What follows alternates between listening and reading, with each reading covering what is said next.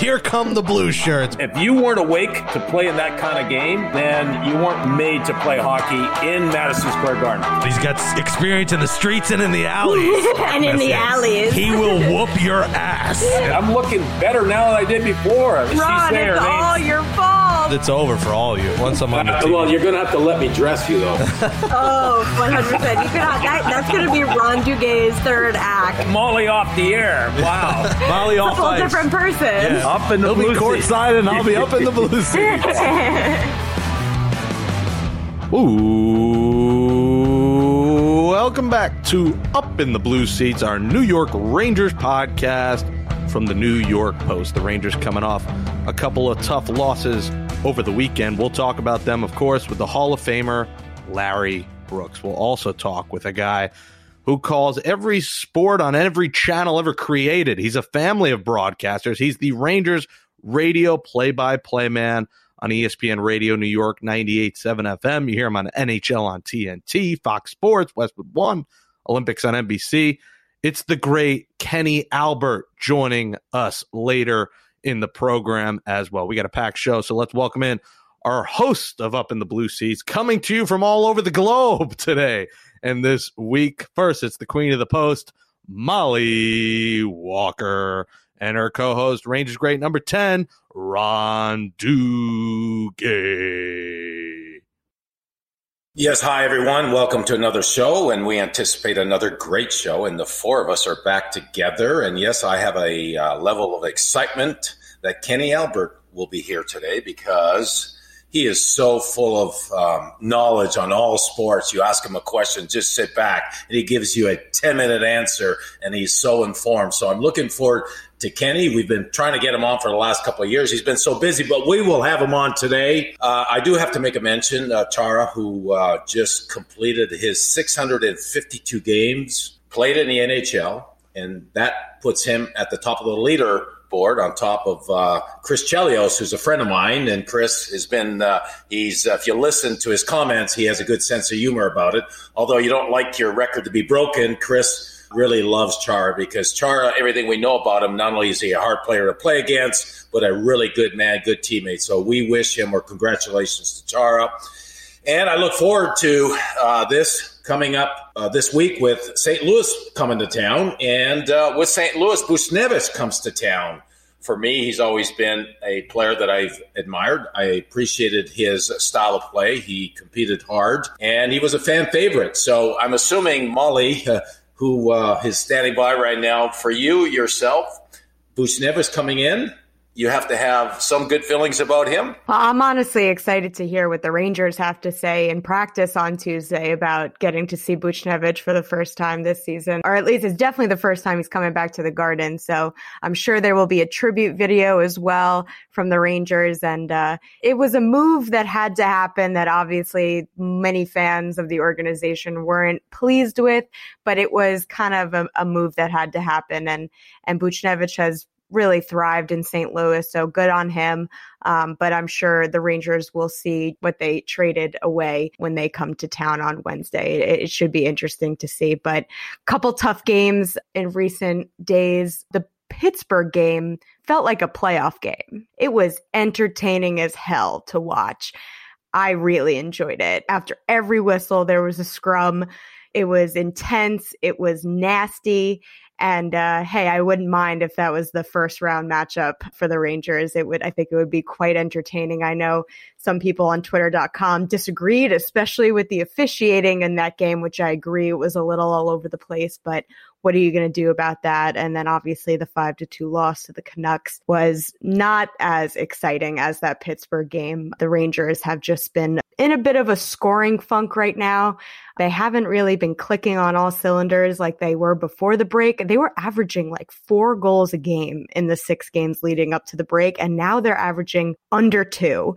So the division matchups are going to start ramping up here, and the Rangers better figure it out pretty quickly. I think that's one of the things that I've enjoyed with the way things are set up in the National Hockey League, where every game is so important to the teams that are competing to make the playoffs and to fight for a certain position.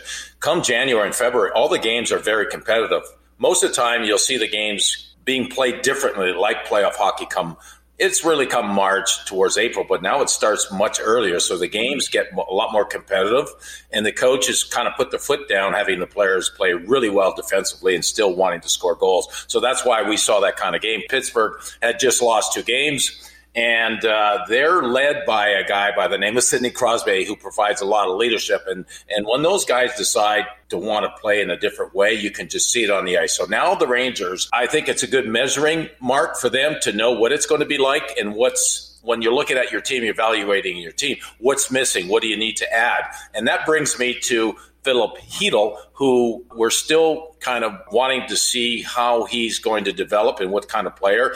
Is he a centerman? Is he a winger? But he's the type of player, though, that can score goals. And with the Rangers struggling to score goals, it's kind of puzzling that they didn't have him back in the lineup, especially with McKegg in the lineup. Why is it that Chytil, they kept him out? And, of course, Coach Gallant is saying, well, things look good. Team's winning. You don't want to disrupt anything. But still, when you're looking moving forward and your team's not scoring, Chytil's that guy that potentially is always a threat if he's playing with the right teammates. So do you have an update on Chytil? Do you think he's going to play this week? I would be a little shocked if he doesn't get back in the lineup, honestly. I think it was after the Washington game. I think that's when Coach Gerard Gallant said that he was feeling under the weather, and that's why he was a scratch. But then it was a coach's decision the next 2 games to keep him out. The Washington game was great. They played great in that game as well. It was a 4-1 win, taken with a great assault. I believe Washington hadn't played in a long time as well. So I think that probably played into it, but they looked great in the Washington game. So I think Gallant didn't want to mess with that a little bit, which is kind of a page out of the David Quinn book. David Quinn liked to do that a lot. Whenever the Rangers had a really good game, he wouldn't even touch the lineup, which is, I don't know if it's the right way to go, especially when you've got someone like Greg McKegg as your number 3 center right now. But that's also a testament to the assets that the Rangers have. Regarding Filip Chytil, we talked about it last week too. It really is, it could go either way. He could be part of a trade by the trade deadline on March 21st. That's a total possibility. And if Gallant's not going to put him back in the lineup, then you can take it to the bank that he will be part of a trade package, because you can't have an asset like Filip Chytil just sitting in street clothes in the press box every night. So I think it'll be interesting to see where Gallant goes from here. I do expect him to get back into the lineup against St. Louis, and I do think it'll be Morgan Barron who comes out of the lineup, which I know a lot of fans won't be as happy about, because obviously the offensive upside of a younger player, and Greg McKegg, it's just been a little too many games for Greg McKegg here at this point. No knock on him. We know how much Gallant likes him. We know that he's, considers him reliable, and the penalty killing is important to Gallant. And Gallant also said it was an experience thing. When he made the switch, he put McKegg in the center and Barron on the wing. He said he wanted to have a more experienced guy in the middle. So that's how Gallant sees it. That's how he weighs the importance of traits in a player, I guess. So, and that's okay. But we know that with the trade deadline coming up, Chris Drury absolutely has to make a move. There just something needs to give. We need somebody else in the lineup here. Ron, I hope Greg McKegg's family doesn't listen to the show. That's back-to-back weeks. Molly has buried Greg McKegg. This poor guy is just getting killed by Molly. Goddamn. No, come on. No knock on him at all. Seriously, he's a great guy. We love talking to him. He's a good quote. He's a great depth player to have. He is somebody that you want on your team when you have an injury, somebody that can step in, who has experience, that can fill the void when needed. Is he an everyday starter? No, I would say no. And so I'm going to go back to Chytil, and this is where coaches and managers tend to disagree. If Drury's thinking about trading him, he wants him on the ice. He wants him playing. He wants him playing well. You want to showcase a guy that you're thinking about wanting to trade. Now, a coach doesn't see it that way. He's thinking, I need to win the next game, and I'm putting my best players in the lineup. And if Chytil's not that guy, he's just not playing. So that's why it's kind of a mixed messaging on whether he's really up for trade. I find it hard to believe that he's not playing and is that close to the trade deadline that he's not in the lineup. And so that remains to be seen. But Kenny Albert will be on the show today, Molly. When you think of Kenny Albert, I know him personally, so I kind of know him, and I like to listen to him, because you can listen to any sport and Kenny's there and he can talk about it and he knows the history of everything. What does he mean to you as a journalist? Kenny is just an absolute all-star. I think he's just the epitome of not being a one-trick pony. You can insert him on any broadcast, any team, any sport, doesn't matter. He will come in and just light it up. I respect him tremendously. And we actually do have a mutual friend, one of my best friends from college. Her dad is a big-time sports agent. Kenny and this man are very, very good friends. They go to the same country club in Closter, New Jersey. So Kenny and I made that connection when we were in the press box together for the first time about 2 years ago or so. So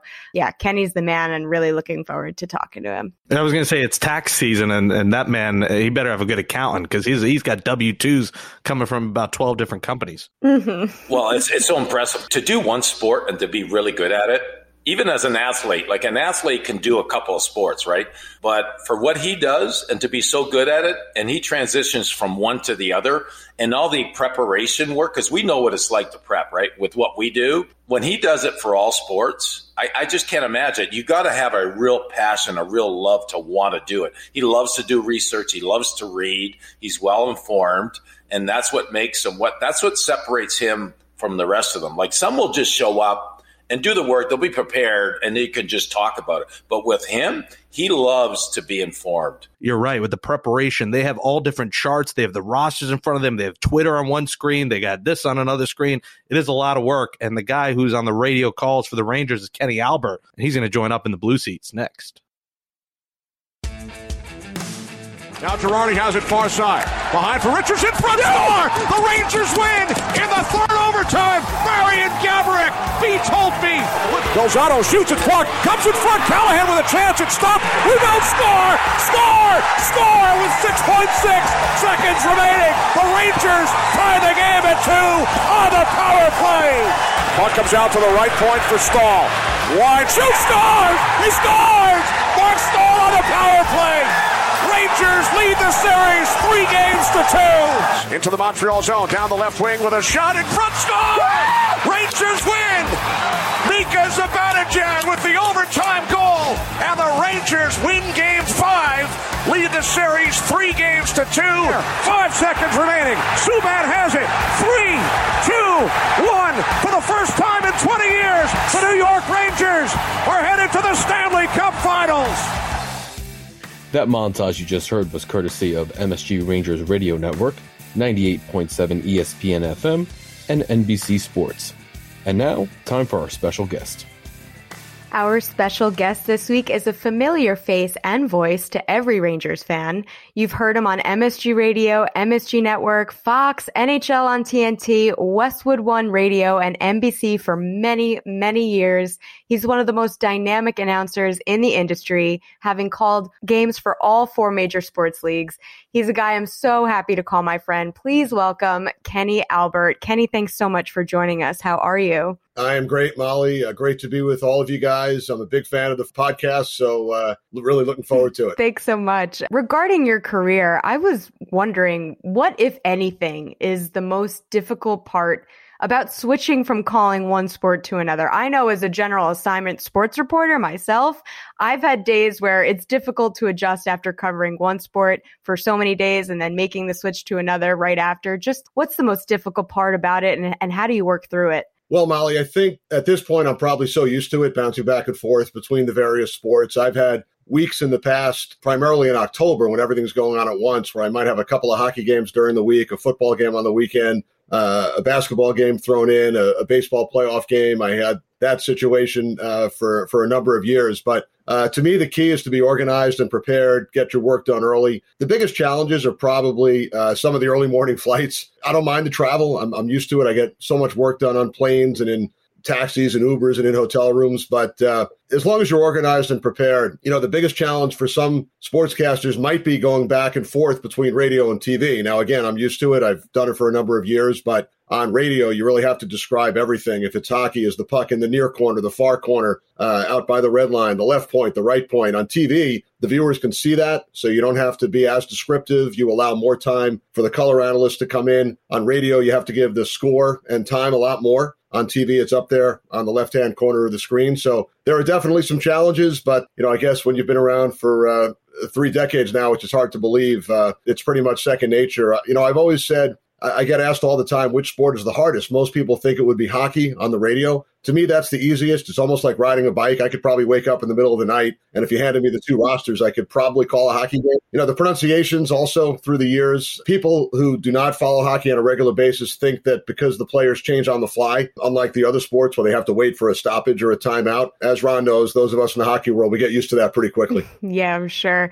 Shifting to the Rangers, considering you've called so many Rangers games in your day, I'm wondering which current Ranger has been the most enjoyable to watch unfold on the ice and why? Wow, that's a great question. I think when you look at this year's team, there are really 5 superstars. I think the development of Shesterkin coming in during the first shortened season, unfortunately, back in 2020, about 2 months prior to the stoppage. So he hasn't had a full season yet. This is his first full season. And to look at what he's done is just remarkable. We had heard all of the reports coming out of Russia. He was actually, along with Sorokin, I was over in Pyeongchang in 2018, and he had already been drafted by the Rangers. And I remember keeping an eye on him in warm-ups because he wasn't going to play in any of the games. The athletes from Russia, as they were called during those Olympics, had a veteran goaltender, and Shesterkin and Sorokin rotated as the backups. So, I was always intrigued by just watching him in warm-ups and trying to figure out, what kind of style he was going to play and how good he would be if it would translate to the NHL. And here he is 4 years later as one of the top goalies in the league, an MVP candidate. And when you think about the goaltending position of the Ranger franchise, how lucky have they been, back in the 70s with Jacquemin and Villemure, and then with Ron's team, with JD, who went on a tremendous run to the final in 79, and then Van Beesbroek comes in, and Richter wins a cup, and then you had a couple of years in between, and then Henrik Lundqvist for 17 seasons, and now Shesterkin. So it's really been fun to watch his development. Chris Kreider obviously having his greatest season. We've all thought, watching him for the last decade, that he could be a 30, 35, 40 goal scorer at some point, and it looks like that's where he'll end up, if not in the mid-40s this year. Kenny, behind you is a banner of Lundqvist, and Shesterkin now taken over. And yes, the Rangers have been blessed in having some great goaltending over the years. But when you think of Lundqvist, when people ask you about Lundqvist, if you've watched from his first game to his last game, how would you describe Lundqvist, what he had meant to you for you to be able to follow him? Well, he always stepped up in the big games. I think back to all the Game 7s, and not only the playoff games, Ron, but there were a number of years, and Dave Maloney and I talk about this frequently, both on and off the air. There were 3 or 4 years that they snuck into the playoffs by 1 or 2 points. And I don't have the exact years in front of me, but between 2007 and 2012, there were a number of those seasons where the only reason they made it to the playoffs was because of games stolen by Henrik Lundqvist. There was the one year where they went down to the last game, and they needed, I think, Carolina to lose, which they did, and the Rangers had won earlier in the day. He won so many playoff games and series that you might not have expected the Rangers to win. I think back to that first year, 05-06, it was the year coming out of the lockout. Dave and I always joke, it was his first season in the radio booth, and it was Henrik's first season with the Rangers, and he started as the backup to Kevin Weeks, and that didn't last long. By about 3 weeks to a month into the season, Henrik had taken over as the starter, and that was a team that really did not have any playoff expectations, and it was the year Jágr scored 54 goals. You had all the checkmates on the team. Michael Nylander had a terrific year, and they made it to the playoffs. They lost to the Devils, but it was a team that nobody expected to get there, and they had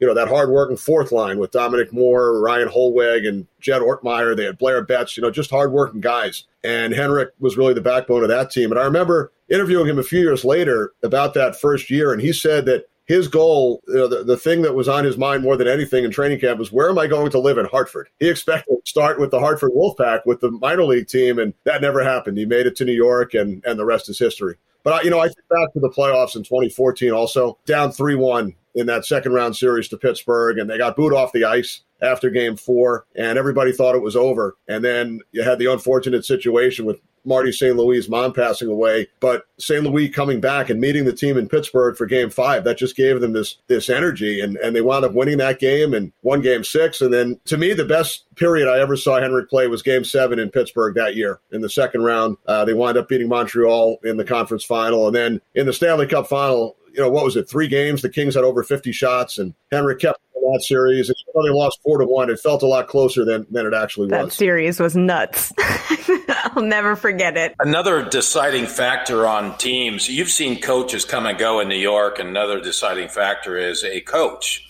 And Gerard Gallant right now is doing a wonderful job. What is it that you're seeing in him that possibly is different than other coaches that you've seen in New York? Well, he has done a terrific job. And did you play with Gerard in Detroit? I did for 2 seasons. I was there in his rookie season, yeah. Yeah, he had a terrific career as a player. He was a 30, 35, 40 goal scorer, played with Ron and with Steve Yzerman and some of those other great players in Detroit. We've seen him as a head coach in Columbus and then Florida, where he was unceremoniously fired, after a game out in the parking lot in Carolina by the Florida Panthers and had to get a cab to get back to the hotel. But then in Vegas, when you look at what Vegas did that first year, unprecedented, reaching the Stanley Cup final as an expansion team. And that really raised the bar for other expansion teams in sports. I think there were high expectations in Seattle this year because of what Vegas did that first season under Gerard. But just seems to be a player's coach. He doesn't ask for much. He asks for you to work hard and show up every day. And, they've obviously changed the structure of the team a little bit, bringing in Ryan Reeves and Barclay Goodrow, who I think have been major factors with the way that they play the game. And from all accounts, the players enjoy playing for Gerard. I was a big fan of David Quinn, and I thought David and the prior management really set the tone, during these last 3 years with what they called the build, not the rebuild, acquiring all the assets and trading away some of the veteran players. But Gerard has taken them to that next step. Right now they're in a prime playoff position. I thought the game against Washington last week was a terrific game, one of the most exciting games of the season. They went into Pittsburgh, lost 1-0, but played well. Had a little bit of a blip in their most recent game as we tape this against Vancouver, although you have to credit Demko, the Vancouver goalie. Kreider had about 3 or 4 prime chances, many of them early on in the game. So I thought the Canucks goaltender was the big difference in that one. But overall, I think Gerard's done a terrific job. Kreider, like I said, is having his best season. When you look at Zibanejad and Panarin and Fox and Shesterkin, 5 legitimate superstars on this roster, but the coach has certainly been a big part of it. So about you yourself, I know there's certain games that you're probably more excited to be part of, and you just come back from doing the Olympics. So how do the Olympics compare to doing some playoff hockey, some exciting playoff hockey? What does the Olympics mean to you because you just got back from doing it? Well, the Olympics were different this year because we were in a studio up in Stamford, Connecticut, calling the games off monitors. But I have been to 5 previous Winter Olympics, and they're so much fun. An honor to be a part of. I've told the story before. Back in 2002, I received a phone call about a week before the start of the Salt Lake Olympics. The great Doc Emmerich was scheduled to be there in Salt Lake, and Doc and his wife are huge dog and horse advocates. They have a farm and a number of animals, and the dog had cancer, and Doc decided to pull out. So I get this unbelievable opportunity a week before the Olympics to go call men's and women's hockey in Salt Lake, and from there, I've worked 5 more, up until this year, although we were in Stamford, like I said. But when I think back, Ron, having the opportunity to call the Olympics with NHL players there in Salt Lake and then in Torino and Vancouver was a lot of fun, and Sochi as well in 2014. To me, I think back to the women's hockey game, the gold medal game that I called in 2018 between the U.S. and Canada. I called the gold medal game this year as well, but it was off a monitor. The energy in the building in Pyeongchang, the excitement. Canada had won the previous 4 gold medals, and the U.S., as I'm sure you all remember, pulled out that game in a shootout. They were tied heading into overtime. Neither team scored in overtime, and then the U.S. won in a shootout. I would put that game up there with the top 5 events that I've ever had the pleasure of attending or calling. It was just tremendous to be in the building for that one. So the Olympics are special. There's also nothing like the Stanley Cup playoffs. I've been involved in so many games on both the radio and TV side, and then had the opportunity to work the final on TV last year for the first time down in Tampa. So that would be up there in my top 5 as well. Kenny, it's Jake here. Good to have you on the program. The first time on, I think I spoke to you last on, coincidentally, the Jake Brown Show. I got real creative with the name like 5 years ago, and you were getting like DirecTV installed, and no wonder why. You need every sports package in sight as you're calling each sport. I mean, you were given a tape recorder at 5 years old by your dad, and we talk about Mount Rushmore of things. You have a Mount Rushmore in your own family. I mean, both your uncles, Al and Steve, Marv, your dad. What was the family dynamic like between all of you as broadcasters? I have to imagine the inspiration they passed along to you, and starting off so young with the Rangers as a statistician, you were pretty much set at such a young age, and you really got to craft what you were great at 5, 6 years old, and look at you today, whatever, 4 decades later. Well, first of all, Jake, I was wondering how you came up with that name. It was very unique, the Jake Brown. It's a true story. I did receive the tape recorder from my parents at a very young age, 5 or 6, and I used to tag along to the Garden, when Ron was one of the stars for the Rangers, and they went on that run in '79. And I used to get autographs outside the locker room, and I have a picture with Ron that he's seen when I was about 13 or 14 years old. That was probably in the early 80s, sometime around 81 or 82. But always loved hockey. I've been very fortunate to work so many sports, but as a youngster, hockey was really my passion. I played hockey, wasn't very good. We did have a club team in high school and college, so I did play hockey, at a much, much lower level. But that was really what I wanted to do, and would take the tape recorder to games at MSG and Nassau Coliseum on occasion. And really my first big break was filling in on some Islanders games back in 1989 and 90 on the radio side. And I used that tape to send around to minor league teams because that's how, most of us try to break into the industry. And I was hired back in 1990 by the Baltimore Skipjacks of the American Hockey League. And it was really, at that time, an unbelievable experience. I look back, I would never trade in those 2 years for anything. Not only did I do the broadcast, but helped out in public relations and marketing and sales. I wasn't a very good salesman. That wasn't my forte, but it was a great learning experience. But our head coach was Robbie Laird, who had been a longtime minor league player and coach. Our assistant coach, I was 22, got hired to do the radio. Our assistant coach was a 26 or 27-year-old named Barry Trotz. And to save money, the Skipjacks front office had the radio guy, me, room on the road with the assistant coach, Barry, to save money. So we shared a hotel room for 2 years, and we had a lot of fun, and I learned so much, both about hockey and about life from Barry and being around him. I remember we played Binghamton, the Rangers farm team at the time, in the playoffs in 1991, and one of Barry's duties was to edit the videotape, put all the power plays together and put all the penalty kills together. And back then, we didn't have this, unbelievable video equipment like they have now, where at the snap of a button, you can call up every power play for a team for the entire season.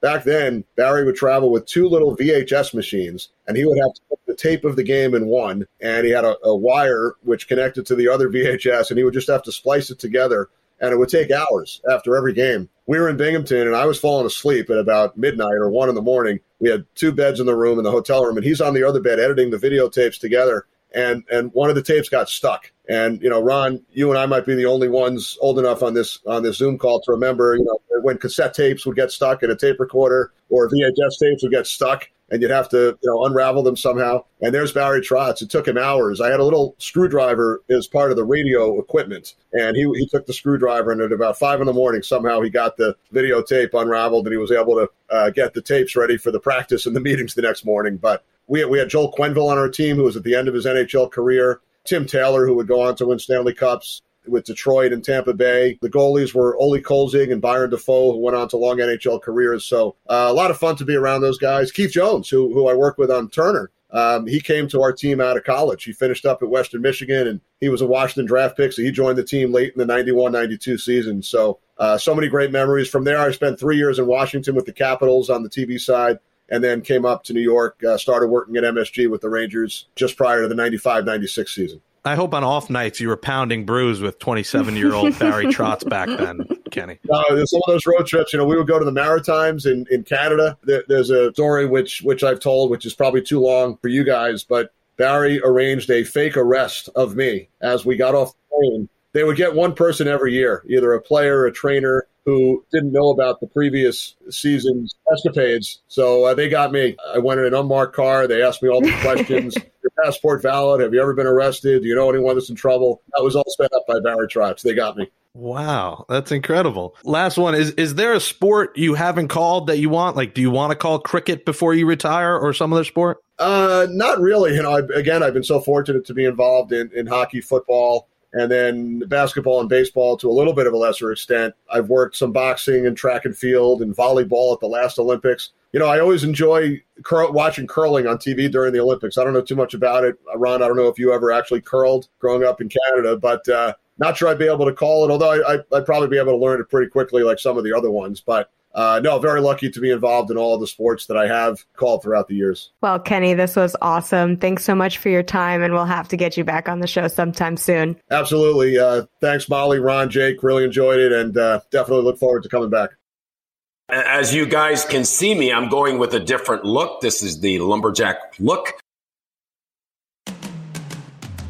Hockey Hall of Fame Rangers beat writer at the Post, Larry Brooks. I think there's room for different styles. There's room for different resumes. Are you sick of me after spending 3 straight days in the car next to this face? It was a rather pleasant experience, I have to say. Because you've been doing this, for over 40 years. It's an important part of the experience to understand the fabric of a team. Giving Henrik Lundqvist his nickname is one of the coolest things of my entire career. He blames or gives credit to you for that nickname. So there you go. Yeah, okay. Well, Larry, I'm in agreement with you. No. Okay. It was great to get to know Brooksy, and he became part of my journey. You know, he was there every day. One year, the Islanders gave out bathrobes. That lasted for about a game. You know, like guys were walking around in their bathrobes. Like, what is this? We're only seeing the tip of the iceberg. All right, can we ask Larry a hockey question? It's a 2-part answer. All right. Yes, welcome Larry Brooks, who you can follow on Twitter at NYP_Brooksy. Read him in the physical copy of the Post and on Post Sports Plus as well. Larry, simple and to the point, what do you make of this Filipino situation going on right now? Well, I'm not really sure exactly where he fits in this lineup under this, I guess, temporary reconstruction. I would expect it to change for Wednesday night's game. I'm sure he's going to be back in the lineup for Wednesday night against St. Louis. And I would expect the lines to change. I think the Rangers got some traction for a couple of games out of the checking line with Goodrow, Rooney, and Reeves, which operated as a third line. Was not so successful Sunday night. Rangers now for 2 straight games have had trouble scoring. So I would expect Chytil to come back. The problem with Chytil is that I just don't see his fit. I mean, is he the center on the third line with who? With Goodrow and who? Should he go up and play the right with Strome and Panarin? That would be my preference, but I'm not sure that that's the way the coach sees it. And, you know, perhaps he's not strong enough on the puck. Perhaps he's not good enough defensively to play with Panarin and Strome. But if he's not there, exactly what does he bring? And so I think that's the question. You know, what role does he really fill for the Rangers? What role can he fill for this team that doesn't really seem to have a lot of complementary parts for him? So I expect him to get back into the lineup, but I think as a long-term Ranger, I'm seeing less and less of that as a likelihood. I think he's one of the guys, whether it's at this deadline or over the summer, who will be gone next year. And another player who kind of has a question mark over his head is Alexander Georgiev. What are you expecting on that front? Do the Rangers trade him before the March 21st deadline and risk not having an adequate backup for a playoff run? Or do they hang on to him and potentially let him walk in the offseason for nothing? Well, I think some of that depends on what the price would be for a backup to replace Alex. Can they move Alex and then get a Thomas Greiss? Can they get a Jaro Halak? Will Braden Holtby become available, and what the price would be for that? They don't want to pay more for a replacement on Georgiev than they're going to receive in return for him. It's a tough spot for them. It's a tough spot for him. He needs to play more in order to be effective, but can the Rangers really risk that? I thought, and I had said this last week, and I had written it, that I expected him to play in Ottawa a week ago on Sunday, because it would have been then 3 weeks. And I thought that waiting another week was just a little bit too much time. But I can understand it. You don't want to take a risk of losing a game in Ottawa. So, of course, they played Shesterkin, and they win it 2-1. I don't know. You know, they play on Wednesday. They play on Friday. Do you trust Alex? You know, why would you sit Shesterkin at this point? Then they go on the 4-day trip, the 4-game trip, where there's a day between each game.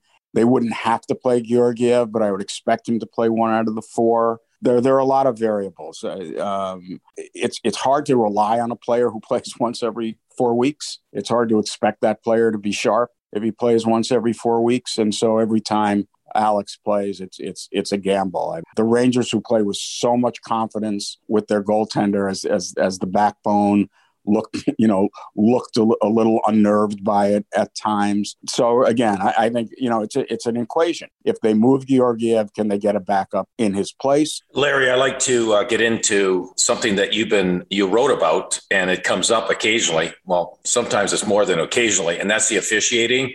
And Gerard Gallant will bring it up. Other coaches will bring it up.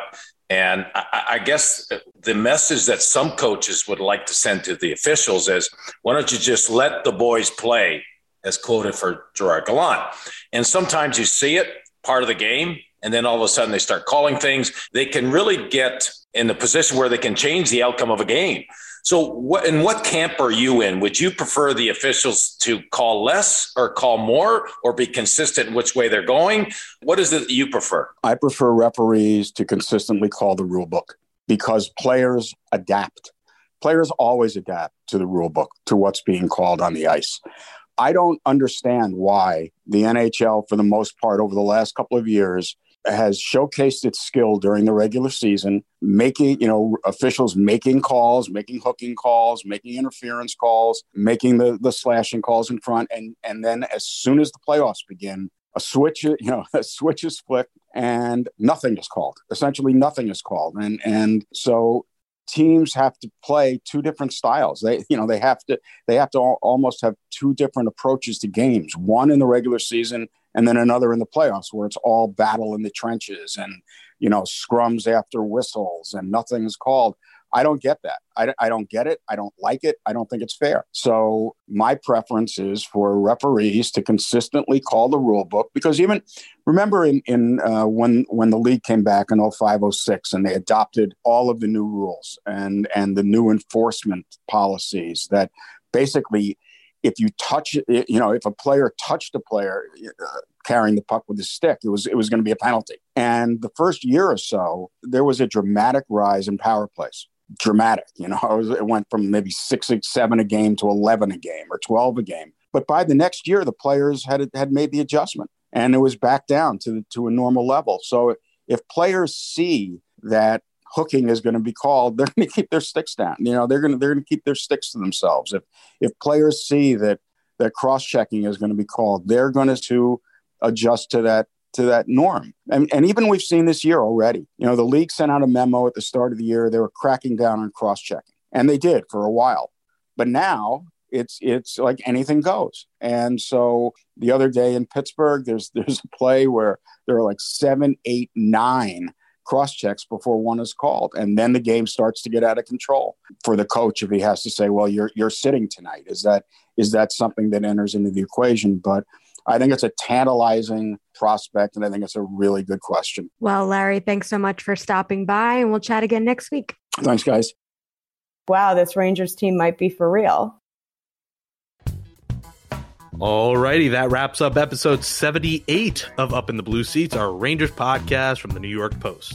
Well, thank you, Jake and Andrew Hartz, for producing this show. So, Ron, we do have something in common besides our devilish good looks and our sense of humor and our sense of fashion. Is behind me is my sense of fashion. I have a Blockbuster hoodie on, and everyone knows about Blockbuster, but chicken parm.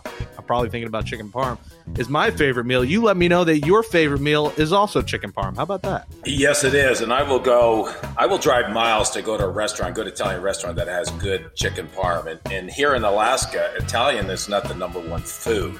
And so I'm having to drive miles to get a good chicken parm in Alaska. Yeah, spaghetti, a little white wine. I know, Molly, you could agree with the wine aspect, at least, chicken parm. The only people who don't like or offended by my hoodie would be vegans, maybe. But yeah, Alaska, you got to drive a mile to get a Diet Coke. I would imagine things are a little bit farther away out there, but you seem to be enjoying the Alaskan life. I have. In fact, I've never, to think being a Canadian, and I've been surrounded by lakes and frozen lakes, that not that I've been a big fisherman, but I have never ice fished before. And so I've been ice fishing. The other thing I'm going to do today that I've never done, that's hard to believe as a Canadian, I've never gone on a snowmobile. That's something I actually have done. I have gone on a snowmobile before, and they are very, very fun. I love it. I went across like a frozen lake on one before, and those things can rip, man. Like, they can get up to pretty fast. Well, one of the reasons I'm in Alaska right now is that it was the end of the race, the Ironman race.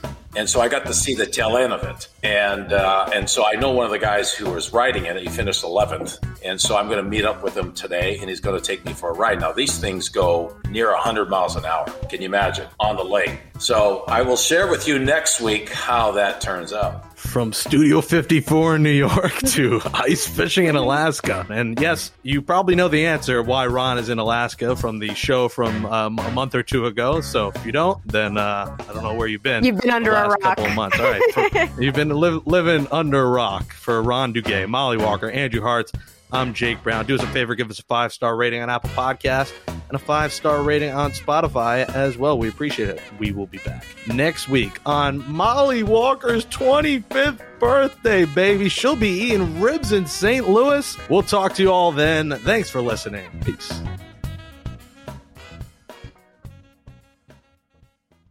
Don't open the door for me.